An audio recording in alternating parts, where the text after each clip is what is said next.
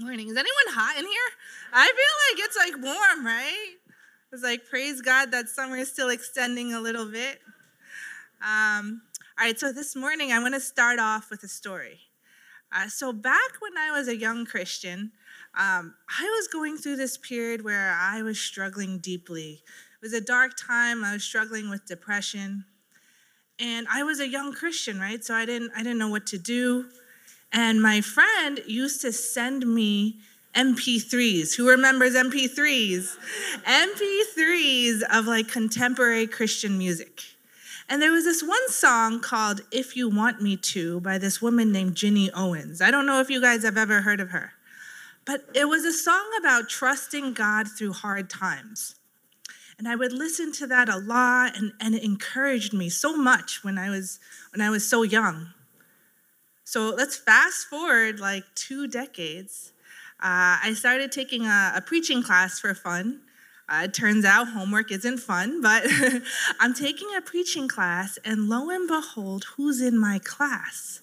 But none other than Ginny Owens herself. And I was like really excited. I was telling someone like I was fangirling a little bit. It was a little embarrassing. But she still makes music. She still makes music. I was stalking her online.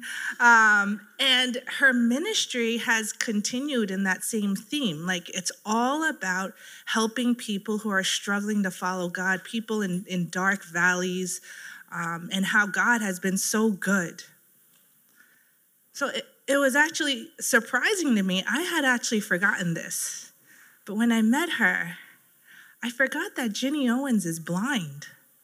She's been blind since she was 3 years old.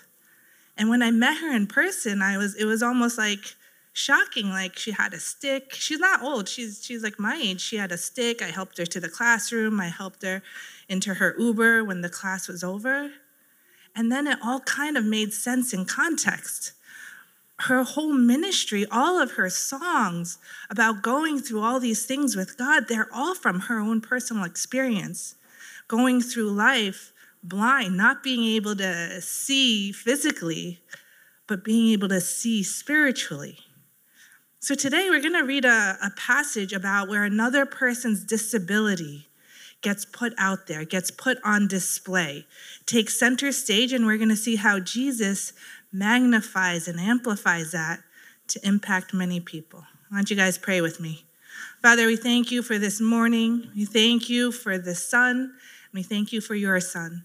And we pray, Lord, that you would help us to hear from you today. Father, we pray that your words would speak loud and clear, that we would be convicted to follow you, but to also know you and love you. We thank you, Lord. In Jesus' name we pray. Amen. All right, so let's turn to Luke chapter 5, verse 17. It should be on your service sheets. I guess that's what we call it. We have been diving deep into Luke's gospel, as Justin mentioned, and Luke's record of Jesus' ministry. So that's Luke chapter 5, verse 17. I'm going to be reading from the NLT. That's the New Living Translation, but those of you at home, those of you with physical Bibles, follow along with whatever translation works for you. So Luke 5:17. One day, while Jesus was teaching, some Pharisees and teachers of religious law were sitting nearby. It seemed that these men showed up from every village in all Galilee and Judea, as well as from Jerusalem. And the Lord's healing power was strongly with Jesus. Some men came carrying a paralyzed man on a sleeping mat.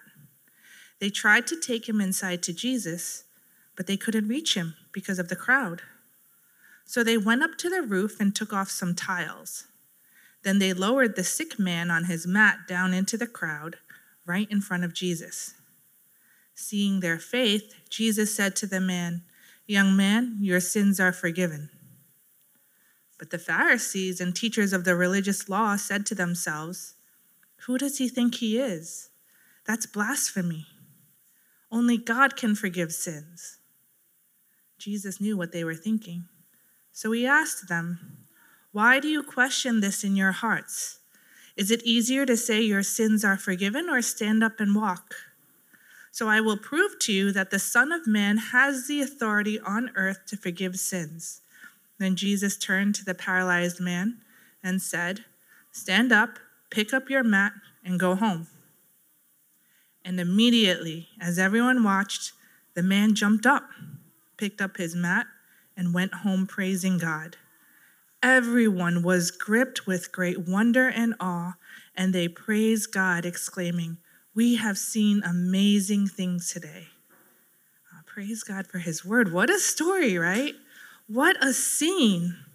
Last week, Pastor Johnny spoke to us about a man who had leprosy and how Jesus reached out and touched him and made him clean.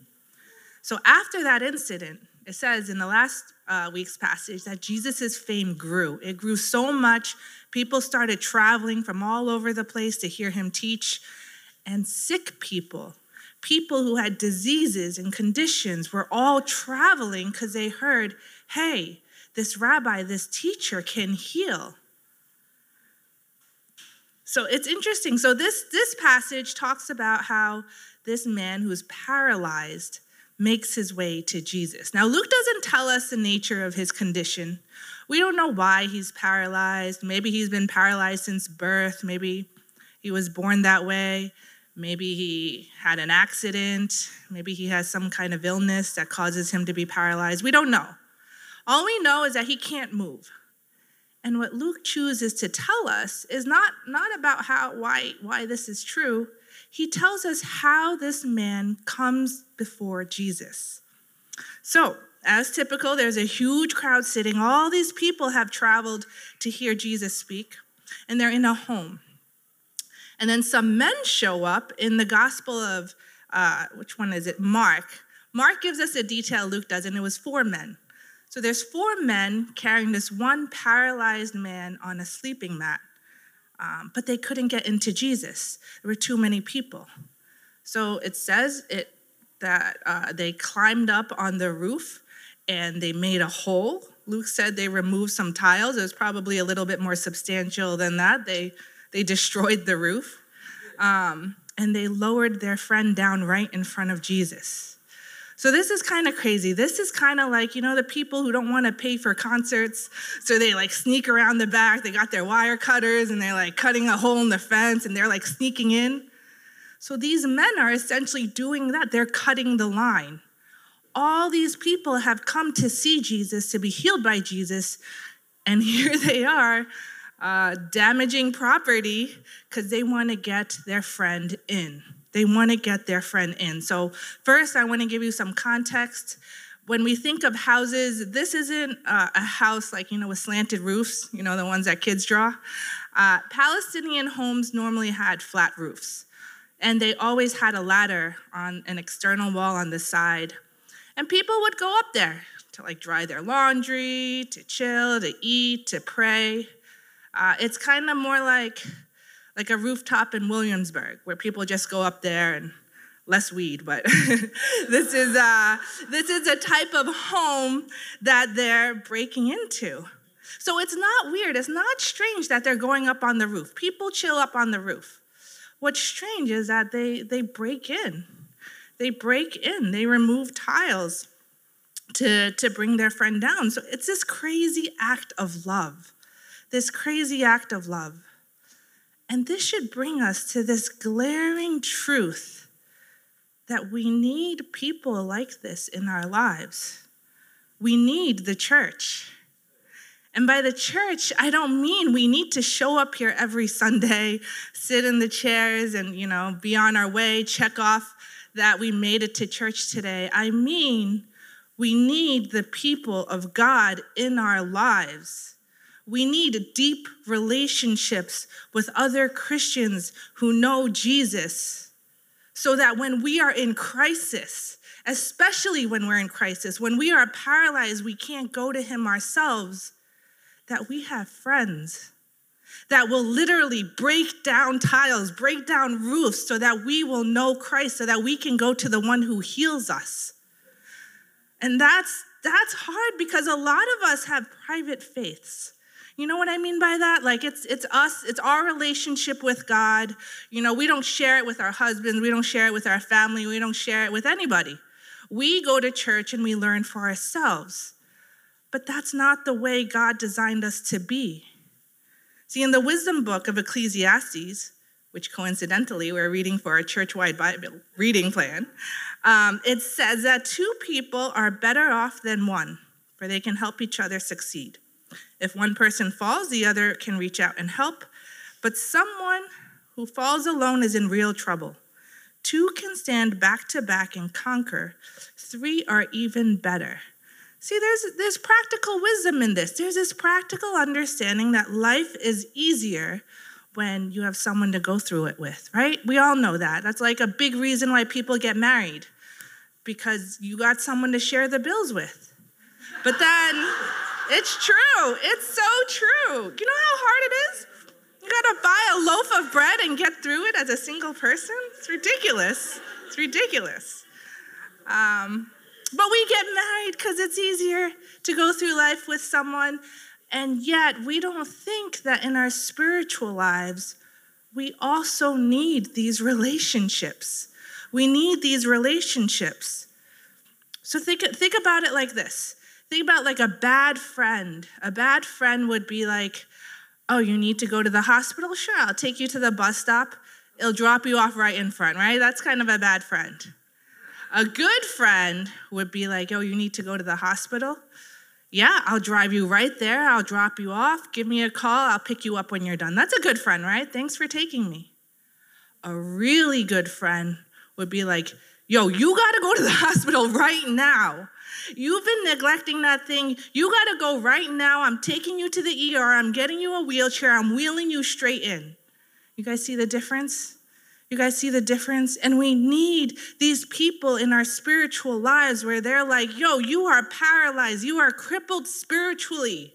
We have to pray. We have to pray. Call me tonight. Call me now. Call me when you're free. We're going to go to Christ. We're going to go to Jesus. Now, there's a lot of people, we think we got community. We got community, but they're not believers. So we got like our homies from the hood. We got our friends we grew up with. Those are the people that have seen us at our best and at our worst. And I have no doubt that they would be there for us if we needed them. No doubt. They would bail us out of jail. They would be there if we got dumped. But they don't know Jesus. But they don't know Christ. They're not going to be able to minister to us. So like these four friends, they could have loved their friend so much and been taking him to the witch doctor after witch doctor in the village, every false prophet in the town looking for healing, and none of them would be able to heal them. We need people in our lives who know us, love us, but also know Jesus. And I know this is hard for many of us sitting here because I see it in the church. There's an epidemic of loneliness. Pastor Justin talks about this all the time. There's an epidemic of loneliness in our country. And it's in the church as well. It's in the church as well. We come here and we say all these theological things about being a spiritual family, and then we leave having no relationship with the brother or sister sitting next to us in these chairs. And that's not what God called us to be. We need to be in deep friendship, deep relationship with people who know Jesus. It was actually the faith of these men that actually compelled Jesus to do something. See, Jesus doesn't get angry. He doesn't feel disrespected. He's in the middle of his teaching right now. And these people with their shenanigans are coming down from the sky like, a few passages back, Pastor Justin preached on it. He was teaching in a synagogue, and there was a man with a demon who interrupted him. Jesus cast that demon right out, but he doesn't feel disrespected here. He doesn't feel disrespected. He's actually impressed. He's like looking up. Can you imagine the scene? Everyone's like, he's teaching. I could be teaching. Someone's opening a hole right up there. He doesn't feel disrespected. He's actually impressed by their faith. He's impressed by the faith of these four men and the man lying on the mat. Like, this group of people really, really believe that Jesus can heal. They really believe that. So Jesus looks right at that man, and as everyone expects, he says, "Young man, be healed." No, that's not what happens. He doesn't heal him right then. He doesn't. He actually says, young man, your sins are forgiven. It's like, what? If we're reading this, if you're sitting in the crowd, everyone's like, what? Like, it's like he's not Jesus. He's not here for that. Jesus, it's obvious. The guy can't walk. He's on a mat. He needs to walk. He needs to have a full life. He came so that you could heal him. Why are you talking about his sins? Why are you speaking blasphemy? Why are you talking like you're God? See, everyone expected Jesus to heal him physically. And often when we go to God in our prayers, we have specific requests, right? And a lot of times our requests are something physical. God, I'm sick. I'm ill. Can you please heal me?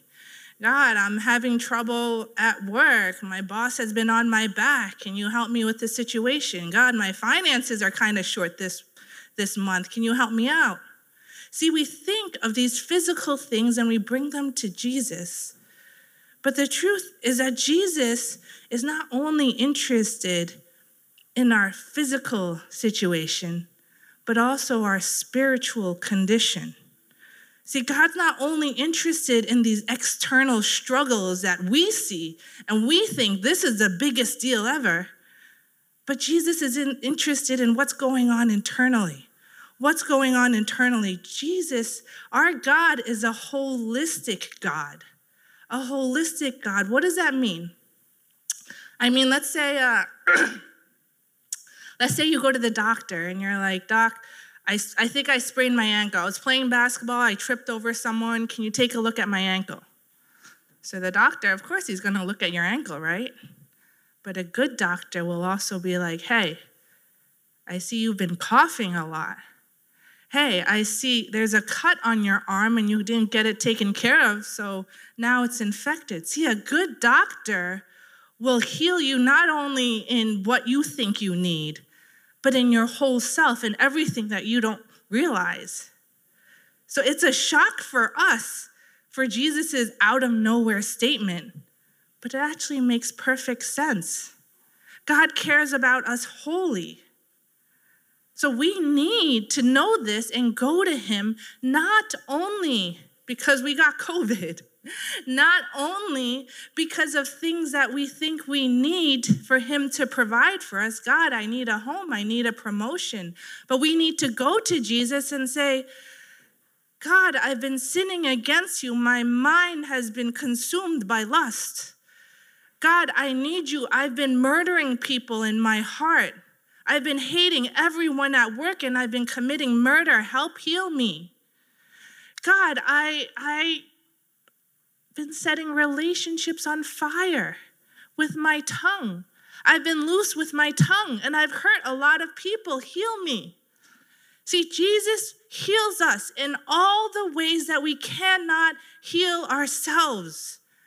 And I'm going to be straight with you, church. I'm going to be honest with you. That man, this paralyzed man that we just read about, he might not be able to move, and Jesus does heal him. By the end of the passage, he's jumping up, he's praising God, he's going home, like his life is changed. But I'm going to be straight with you. He's going to die. The man's going to die. This is a snippet of his life story, this small little moment, life-changing moment. But he's going to die. And we're going to die. And our friends are going to die. And our family is going to die. And everyone we know and love is going to die. We need to pray not only that Jesus would heal our friend from cancer, but that they would know Christ, that they would know the healer and have salvation for eternity.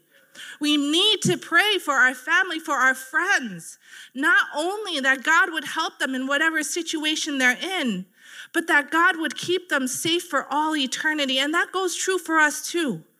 We need to pray that God, give me assurance that I am yours. Give me assurance that I am walking with you, that I am safe with you. We need to think about these things that we don't see and know that there are things that are temporary and things that are eternal.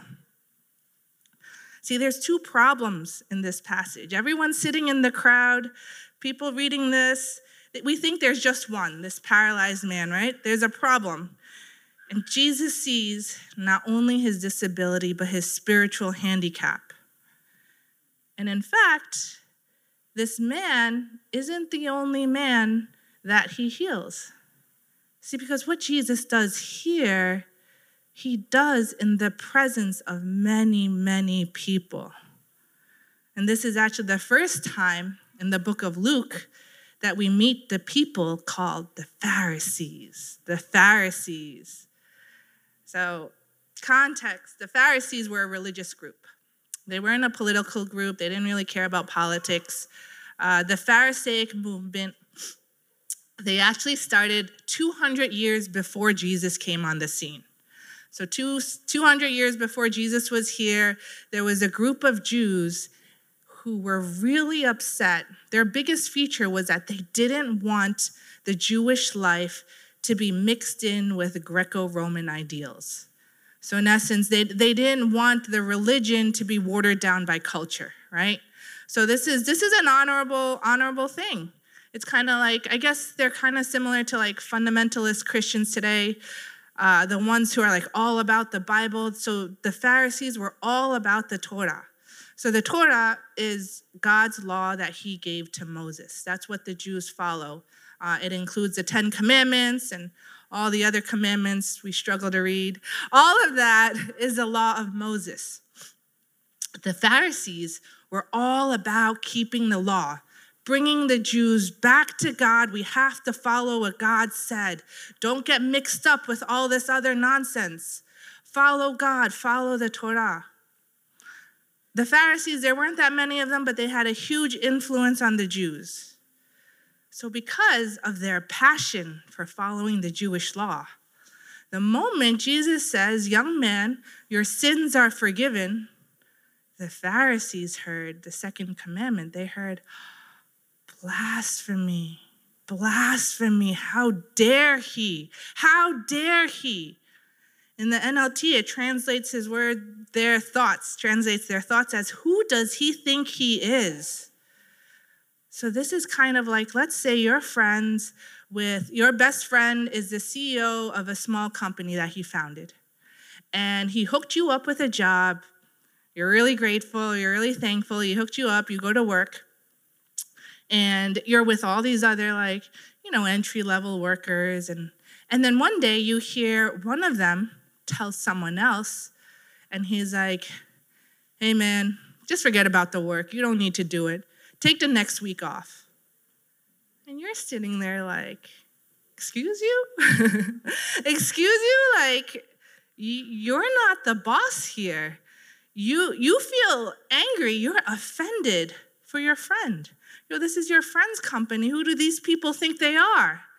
And the Pharisees and the religious teachers of the law, they're feeling the same way. They're like angry. Like, what is this arrogance? Who does this guy think he is? Who does this guy think he is? But Jesus, performing the miracle of mind reading, hears their thoughts, and he calls them out. He calls them out for their thoughts, and then he shows them up. He says, "So you might know that the Son of Man has authority on earth to forgive sins," and he completes his healing of the paralyzed man. He tells us, "Stand up, get up, pick up your mat, walk, go home." And everyone's like falling down now. Everyone's falling down. They're amazed. They're amazed because Jesus just proved that he had power beyond what anyone thought he could do.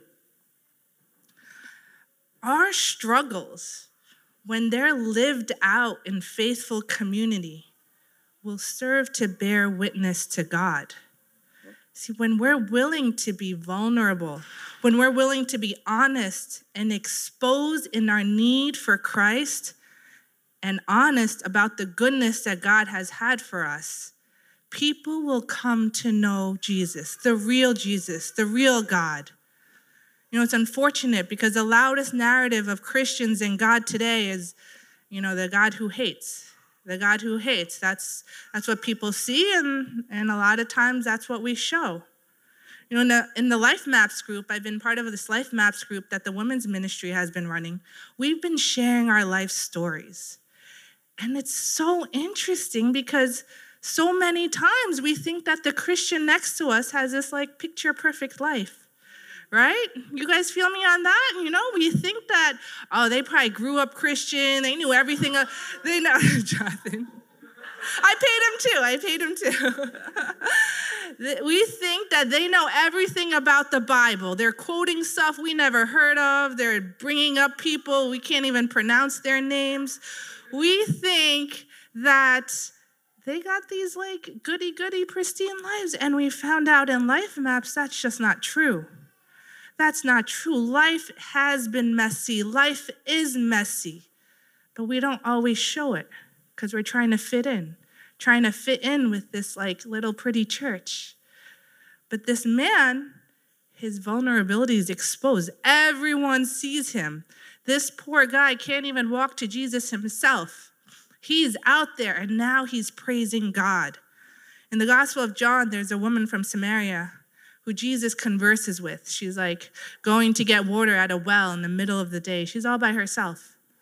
And she doesn't want to listen to Jesus at first. And then he brings up her sexual history, and all of a sudden she starts listening. But what it says at the end of that story is that many people in her town believed because of the woman's testimony. She went back and said, this guy, this teacher, this rabbi told me everything about my life. And I guarantee you people are going to be like, what'd he say? What'd he say? And she's gonna be like, don't worry about that. You know, just go to him, right? She probably, no, she's not gonna convince anyone, be like, no, he told me stuff. I can't tell you, but he told me stuff, right? She's not gonna be like that. No one's gonna believe her. So she's being honest about her life and what Jesus revealed to her. The passage starts off, these religious leaders are coming from all over the place, right? Every village in Galilee, in Judea, Jerusalem. It's likely they were sent to check out this guy. You know, they're coming kind of like they were sent to be like, yo, check out this teacher. He's been causing a stir. They're coming to hear. So there's people coming because they're curious. There's people coming because they think they know, but they don't know what they don't know. There's people coming because they're sick. There's people who need healing. Jesus said that the harvest is plentiful. What that means is that there are multitudes of people waiting to know who God is, and yet we keep him to ourselves. There's so many people sitting there in the crowd, and yet we're not sharing. That's why. That's the problem. That's why we look like picture perfect Christians. Why is that even true? It's because of us. It's because of us. This man, and we're going to see many more people, are healed and go and tell others what Jesus has done. Church, we need each other. We need each other to support each other, to carry each other to Jesus, to pray for each other, to correct each other. And we can't do that unless we pursue deep relationships with other Christians. We need that in our lives. We need that. We need to recognize that our struggles are deeper than flesh and bone. It goes deep inside the heart. Jesus cares for us, our physical condition, but also our spiritual condition. Where are we with Christ? Where are we? And we have to be honest about our experience, honest about our testimony, both in the church to encourage all of us. Look, we're all sinners. We're all sinners. We're all messed up, and we're here by the grace of God. We need to encourage the church, but we also need to give our testimony to those outside the church so that people can see, hey, you don't have to climb a hill. You don't have to get to this point to be Christian. I became Christian when I was down here. This is where Jesus met me, down here. I was worse than you when Jesus came to me. Worse than you. We need to be honest. We need to be truthful. We need to bring praises to God and glory to God. See, Jesus healed this man, but he healed so many more people in the crowd that day. So let's believe this and let's live it. Would you guys pray with me? Father, we thank you that you have given us this body. We thank you that you have given us this place that we might gather and worship you and glorify you. But Father, we ask that you would bring us deep into relationship with each other and deeper into relationship with you. Father, we ask that you would unite us, that you would not be content to leave us walking with you alone, but that we might see our need for the people, for the brothers and sisters that you have brought. Father, we pray that you would help us to seek your forgiveness for our spiritual lives and encouragement for our spiritual walks, not just those externally that we see. And Father, we pray that you would give us the words to share, that we might not be ashamed, but that we would be open about your goodness in our lives, that we might be open that we are now saved only because of you, not because of anything we've done or cleaned up in ourselves. Thank you, Lord.